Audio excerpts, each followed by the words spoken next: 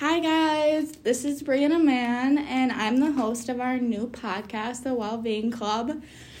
I'm a junior here at the high school, and I'm involved in Link Crew, Student Council, Key Club, and FCA. And I'm Kendall Kenis. I'm the co-host of the podcast today, and I am involved in basketball, soccer, and track. So on our Instagram account, we started a series talking about anxiety. So this podcast is sort of just following up on it, telling more about it, and we're interviewing Hattie Nelson. Hi guys, I'm Hattie Nelson, and I am a 10th grader at Elverly High School, and I am a competitive dancer at UPDS. So we're going to start off just sort of asking some questions and going with the flow. So this is our first podcast, so be mindful of that. Kudos to those who do podcasts because this is interesting. So Hattie, how does it feel like when you get anxious? Well, it comes in a bunch of different waves or scenarios. It really just depends on what I'm anxious about. More than likely, it's going to be just, my mind. I'm just thinking it, and I'm just going to get, sweaty palms, just, be, pacing. I make my legs bounce up and down all the time, and that's probably, what I do when I get anxious, more or less. But sometimes I'll get, an anxiety attack, start hyperventilating, which is not good. You don't do that. Right. But that's probably, and I'm a type of person, I don't like to let everything out. I don't like to let people know that I'm feeling anxious. So probably just the sweaty palms, tapping my pencil, making my knees move, and that's basically it. So when you get anxious and you start twitching, whatever, and then you have that feeling of right before your anxiety attack, what triggers that? What are your triggers? Well, I have a lot of different anxieties about a lot of different things. And I know, for instance, when I was little, I didn't like to go to school. I was so scared that something bad was going to happen to me at school. So, if we were, sitting, on the floor or something, that was a huge trigger for me when I was younger. I didn't feel safe because we were, the door was, right there. And that's something that used to be a trigger for me. It's not so much anymore now, and now it's stuff like driving or doing something that makes me uncomfortable. Basically, just anything makes me anxious. So when you do get super anxious, what do you do to help calm yourself down? Well, I went to a homeopathic doctor. I've been going to her since I was in 3rd grade. And she has taught me the 4x4 breathing, where you breathe in for 4, you hold it for 4, and you go out for 4. Or think of your lungs as an oxygen tank, you're filling it up, and then you're letting it go. Or I also think of happy things that I'm looking forward to, things that just make me happy, and distracting myself, listening to a happy song, not making everything 10 times worse than it needs to be. Yeah, I absolutely love that. So when you say anxious and anxiety, I know those are commonly related, and stress and anxiety are commonly related. So what do you say is the difference between stress and anxiety? How would you difference them?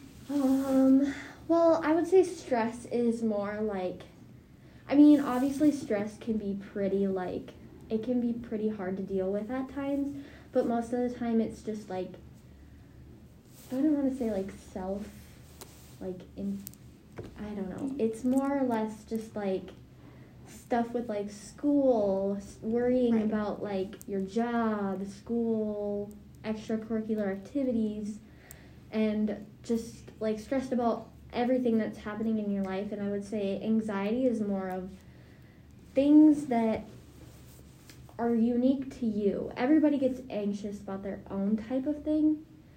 And when you get anxious, honestly, that takes a toll on a person, a little more than stress does. It's more times it's probably like just you're worrying about things that you shouldn't have to worry about, but you're still worrying about them. I don't know if that makes sense. Yeah, I get what you mean. Like, anxiety is, like, something that is, like, the teeniest things. Like, for me personally, when I think of anxiety, it's, like, literally, like, waking up in the morning, I'm like, what the heck's gonna happen today? You know what I mean? And, like, I don't know. It's more so, like, the little things. So when you do have, like, anxiety attacks, who is your go-to person? Or you said that you don't really like talking to people. So who do you tell, or how do you, like, get help? Well, obviously my mom, I talk to her about everything. She is the one person that or my dad, they are the two people that I can talk to about anything, and they know just as much about anxiety as I do because they deal with the same thing that I do. And I've also gone to multiple doctors, and they have helped me in so many ways that I can't even begin to thank them for. And honestly, just like, I mean, some of my really close friends, I mean, like, I don't just open up to, like, everybody, but I mean, more than likely, it's probably my mom and dad that help me the most. Yeah. Yeah. So when you, like, go see your doctors, what are some things that you will talk about? Well, they start by, like, asking me, like, what am I anxious about? Like, why am I feeling like this? Or, like, what's triggering my different things? And I've been to different doctors for different types of anxiety. But, for example, recently, like, I went to the doctor about my driving anxiety. And she just asked me, like, what makes me feel uncomfortable? Is there anything that, like, me or my mom can be doing to, like, help that get better? And she also prescribed me a medication that helps with that. And I really think that helped more than anything ever has. And she just helped me talk through, like, you know, you're not the only one. Everybody deals with this in some sort of way. Others just a little more than other people. And I don't know, it's just talking. And I think it makes it worse if you don't talk to people. And I think just, like, talking to her about, and just her reassurance telling me that everything was okay and that I wasn't the only one really helped me. Yeah, I know some people, like, don't have a very good, like, at-home life. So what would you say to someone who doesn't feel comfortable going out of their way to tell their parents or even their friends? Who do you think, like, what do you think that they should do? Like, what's some advice for them to get help they need? I mean, if you have, like, a teacher at school, if you see, like, a teacher at school, you could maybe talk to a teacher. You could probably talk to the school counselor, and I know they would be more than happy to help you. And if they have, like, friends at school, like, maybe not super close friends that know exactly what's happening, they could maybe talk to them too. Yep. Friends are always good to talk to. Definitely. And even if you don't, like, have someone that you're close to, literally just reach out. Like, that sounds so much easier said than done, but literally just telling someone, like, hey, like, I'm struggling today, or emailing your teachers and saying, like, today is just not my day. Like, I am stressed. I am, like, over the top today. I just need to, have a minute. And I'm sure they'd be more than willing. And sometimes for me, even if I'm having anxiety, like, about something, I will write it out, and I'll reread it after I write it, and I'm like, that's silly. Like, what am I doing? Just telling somebody helps. Like, just not even, like, even if they don't, like, say anything back, literally just telling somebody what's going on helps tremendously. Yeah. And you wouldn't even think that it would help until you do it. No, definitely. I agree. So what are some common misconceptions about anxiety? I think a lot of people play it off like it's not that big of a deal. Like, a lot of people think that, like, if one person were to say, oh, I have anxiety, I can't do this, they're like, oh, they're just saying that. Like, Like, sometimes, like, I know for me, anxiety has been debilitating. Like, there have been times where I have not wanted to leave my house. Yeah. And there are people that just don't understand that. I feel like you don't really truly understand what it feels like until you actually go through it. And I think a lot of people just think, oh, everybody gets anxious. Everybody gets anxious, so you just have to do it. Definitely. I mean, yeah, push yourself, but you can only push yourself so far in little pieces of time. Like, some people struggle more than others do, and not everybody sees that. Yeah, definitely. I like how you said about how one piece at a time, because I think some people think, like, if you have anxiety, you can just jump right into it and just, like, get over it. Like, it's nothing to be scared of. Everybody handles things differently. Right. Like, some people can look at what you're dealing with and be like, why are you stressing over that? Like, that is so dumb. But it's, like, in reality, the scheme of things, it's, like, that thing that to that person could, like, literally take over their whole day or even week. They could spend, like, who knows how long just thinking about that one thing, and nobody would actually know what they're thinking about. Right. And they wouldn't understand because they don't feel that way. Exactly. Everybody has their own emotions and feelings, and I feel like that's a huge misconception about anxiety, that everybody feels that way. But yeah, everybody feels that way, but not everybody feels it the way that that particular person does. Exactly. So what's some things that are, like, helpful to hear when you have anxiety? I guess this really kind of just depends on the person. But for me, I like reassurance. Reassurance is a huge thing for me.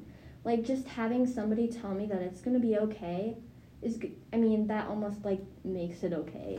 Like, I guess it depends on the situation and how anxious I'm feeling about it. But just, like, just knowing that I have, like, somebody there telling me it's okay is enough for me to, like, keep going and, like, be like, okay, I got this. I can do this. Yeah, like, definitely. It really helps. You would be surprised. Right. So on, like, the opposite side of that, what don't you like to hear? Well, I guess I don't really know. Yeah, that's kind of a hard one. For me personally, I hate when people are like, it'll be okay. I'm like, but in the moment, it's not. Yeah. You know what I mean? Yeah. Like, in the moment, I'm completely breaking down. I'm like, yeah, like, okay, I'll be okay, but, like, I'm not okay. When I'm, like, stressing out about something and the person I'm talking to says, like, it'll be okay, it's like, but I can't get over it right now. Like, I can't. Someone needs to go through this with me. Literally. Like, if somebody was in that situation, like, obviously, like, crying or just, like, super stressed out about something, like, maybe not say, like, oh, it's okay, just, like, tell them that you're there for them, and that, like, just, like, comfort them. Comfort is a huge thing that I think also really helps. Literally. Yeah. Does social media take any part in your anxiety? Oh, yeah, definitely.